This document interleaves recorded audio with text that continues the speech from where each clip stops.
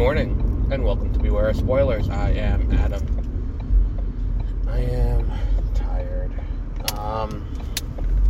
It is 9:13-ish in the morning in September 29th. August 29th, not September yet. We have not yet hit September. Yeah, I don't know. Just tired today. What we have today is the RetroN Sq HD, the latest of the RetroN consoles. For those of you who don't know what a RetroN is, the RetroN is a clone console, as it's referred to. It is a console that is built to replicate an original older console that no longer is in circulation, so that way you can play your older games on it. There is the RetroN did the NES, and there was the 3, which did NES, SNES, Genesis. I had one of those. Then was the 5, which did NES, SNES, Genesis, and then also did Game Boy Advance. There's a 77, which did Atari. And there's one in development now called the RetroN Alt, which will be the 64. That was announced at E3 2019. But it is still in development. It is still not out yet. And we've had no word. It's just, I actually asked RetroN. I reached out to RetroN to ask, is there any news on the RetroN Alt? Is there going to be a time in the near future when you're going to be announcing more information? They said they couldn't say anything more about it. They also said that beyond just the RetroN Alt, there are other consoles in development, and the RetroN, maybe, they wouldn't get into about what they're developing. Maybe that includes the Game Gear. Maybe that includes a RetroN DS of sorts that can do like what the RetroN does, but with a little touchscreen controller, kind of like a Wii U gamepad. Who knows?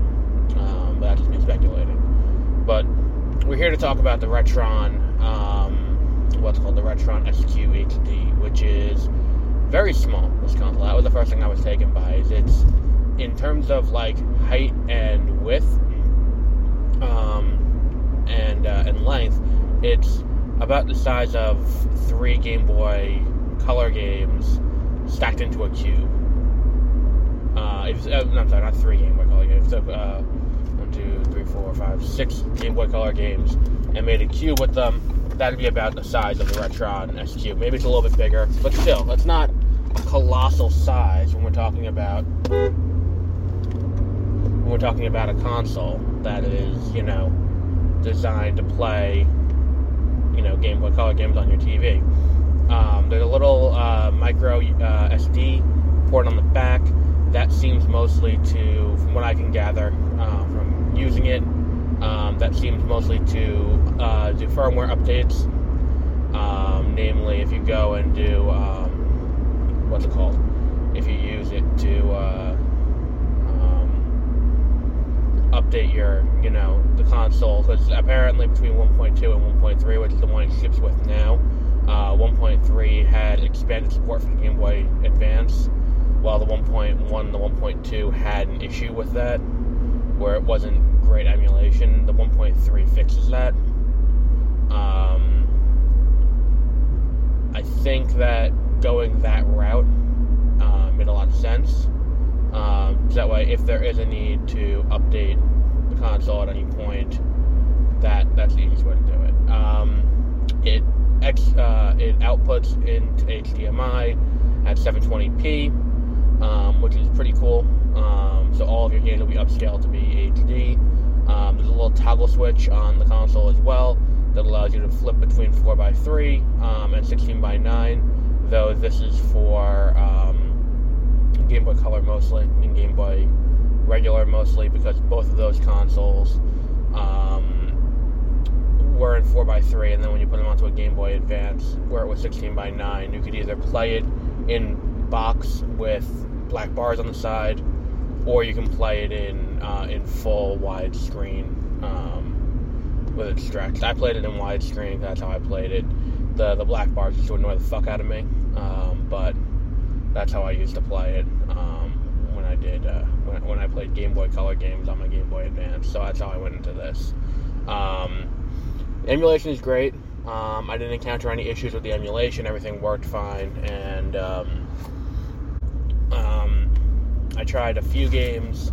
Obviously, I tried most of the Pokemon games. I tried Leaf Green, Ruby Sapphire, and Emerald and Gold were the ones I tried, because those are the ones I had on hand easily to get into the console.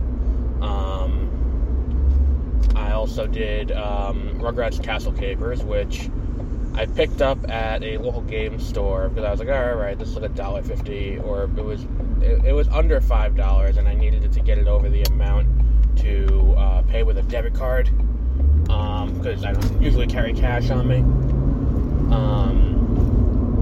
So that was what I ended up buying to get it over that lip. I don't want to say I regret that purchase, but I will say the game is not fantastic, and the game is pretty, The game is pretty weak, to say the least. Let's see, what else was there? I played Power Rangers Dino Thunder, and Power Rangers, what was the other one I played? Power Rangers, Lightspeed Rescue? No, Lightspeed Rescue for the PlayStation. What the fuck was the other one that I played? I forgot what it was. It was, Time Force. Both of those, and I feel like there were more games that I tried on this to make sure that they worked and how they worked and how well. There was no lag, there was no weird things. The controller is not specifically designed for a GameCube or a Game Boy. The controller they give you with the console stock is the same one that you would get for an SNES, which I guess makes sense because you don't have to create another controller just for it, but at the same time you end up with a bunch of extra buttons and no ability to map what those other buttons do. Because when you play, you do need L and R on this console, because L and R were on the Game Boy Advance, but you do not need X and Y. X and Y were not on the Game Boy Advance. There is an argument to be made that you should have the ability to code onto those things, like maybe an option where start as X and select as Y, or something like that. That would be interesting, but that's not an option in this game. What else was there? If you're going to use it for, I think the biggest use of this console would be for streaming. If you're someone who has a lot of old video games that wants to stream them, this might be the console to do it with, because of how easy it is to integrate in with an Elgato or other capture card system. Because it exports or outputs video in 720 on an HDMI, it's very easy to move it to the console, to move it to your computer using a capture card. I also think that what was the other one? Going with the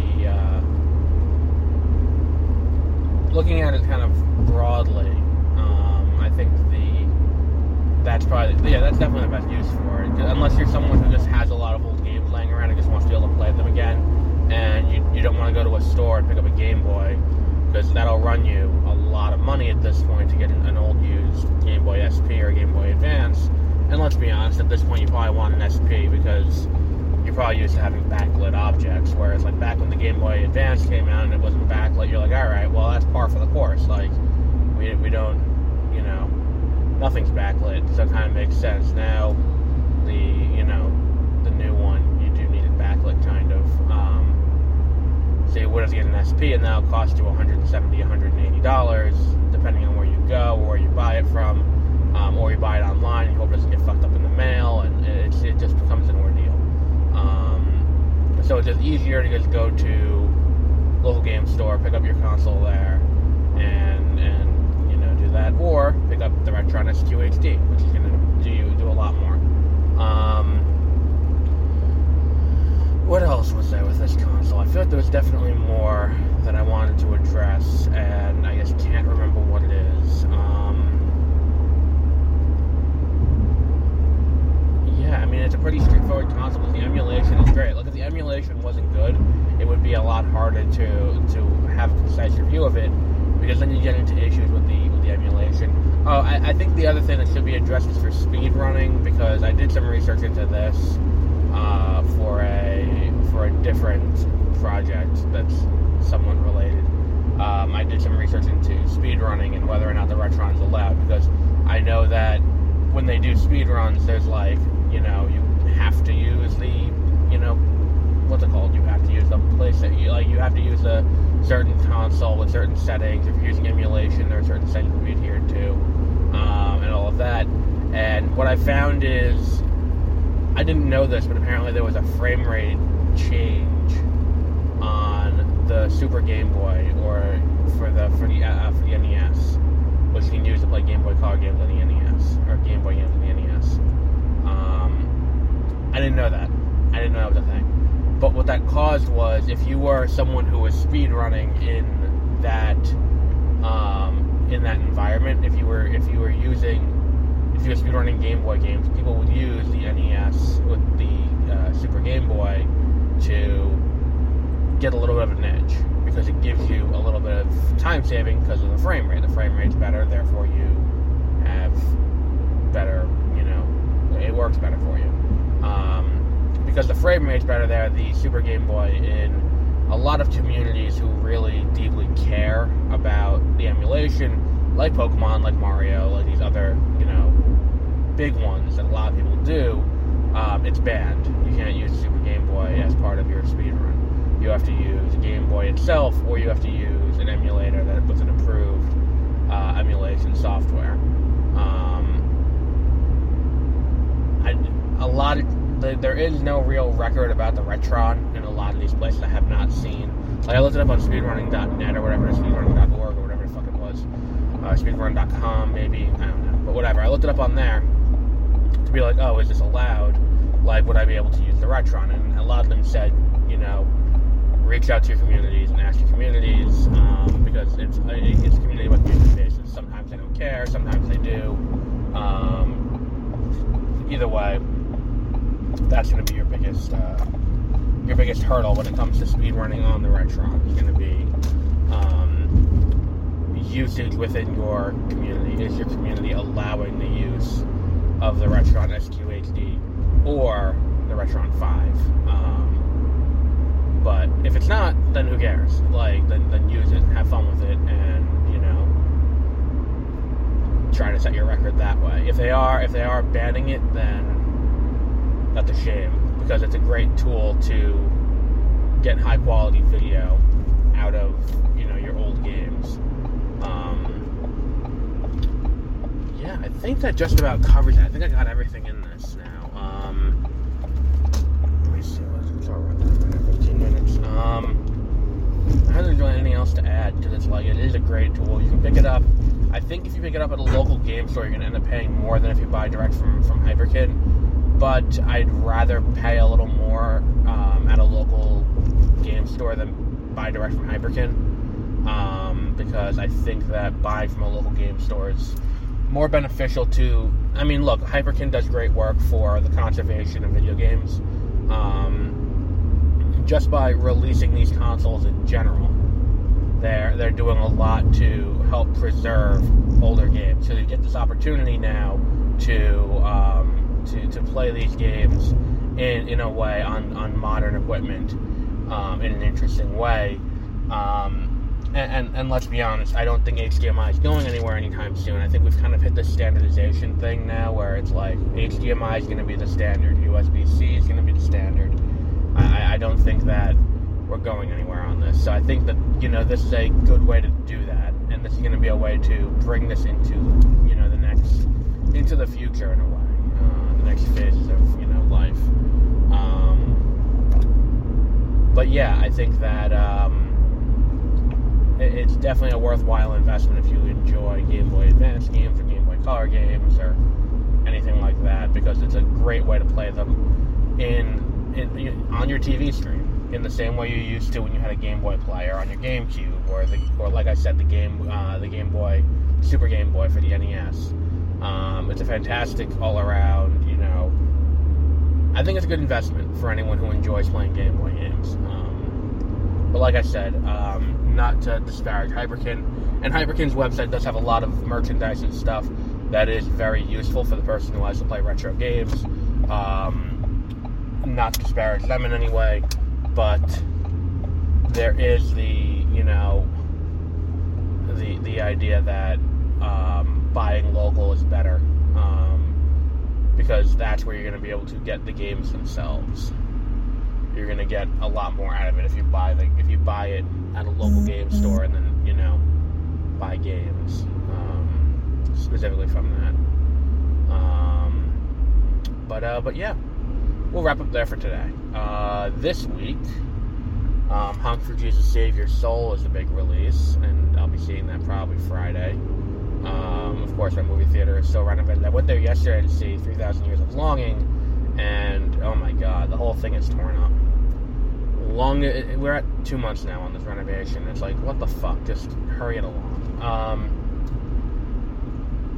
But yeah, we'll wrap up there for today. Our next episode will be probably She-Hulk later this week. Probably the next episode, unless I play something else. Oh no, we're doing Movie-topia. I think it's called a movie something.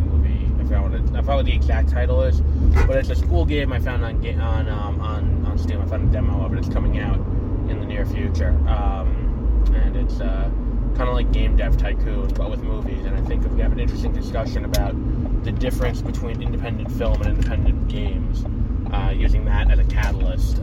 But until then, have a great rest of your week.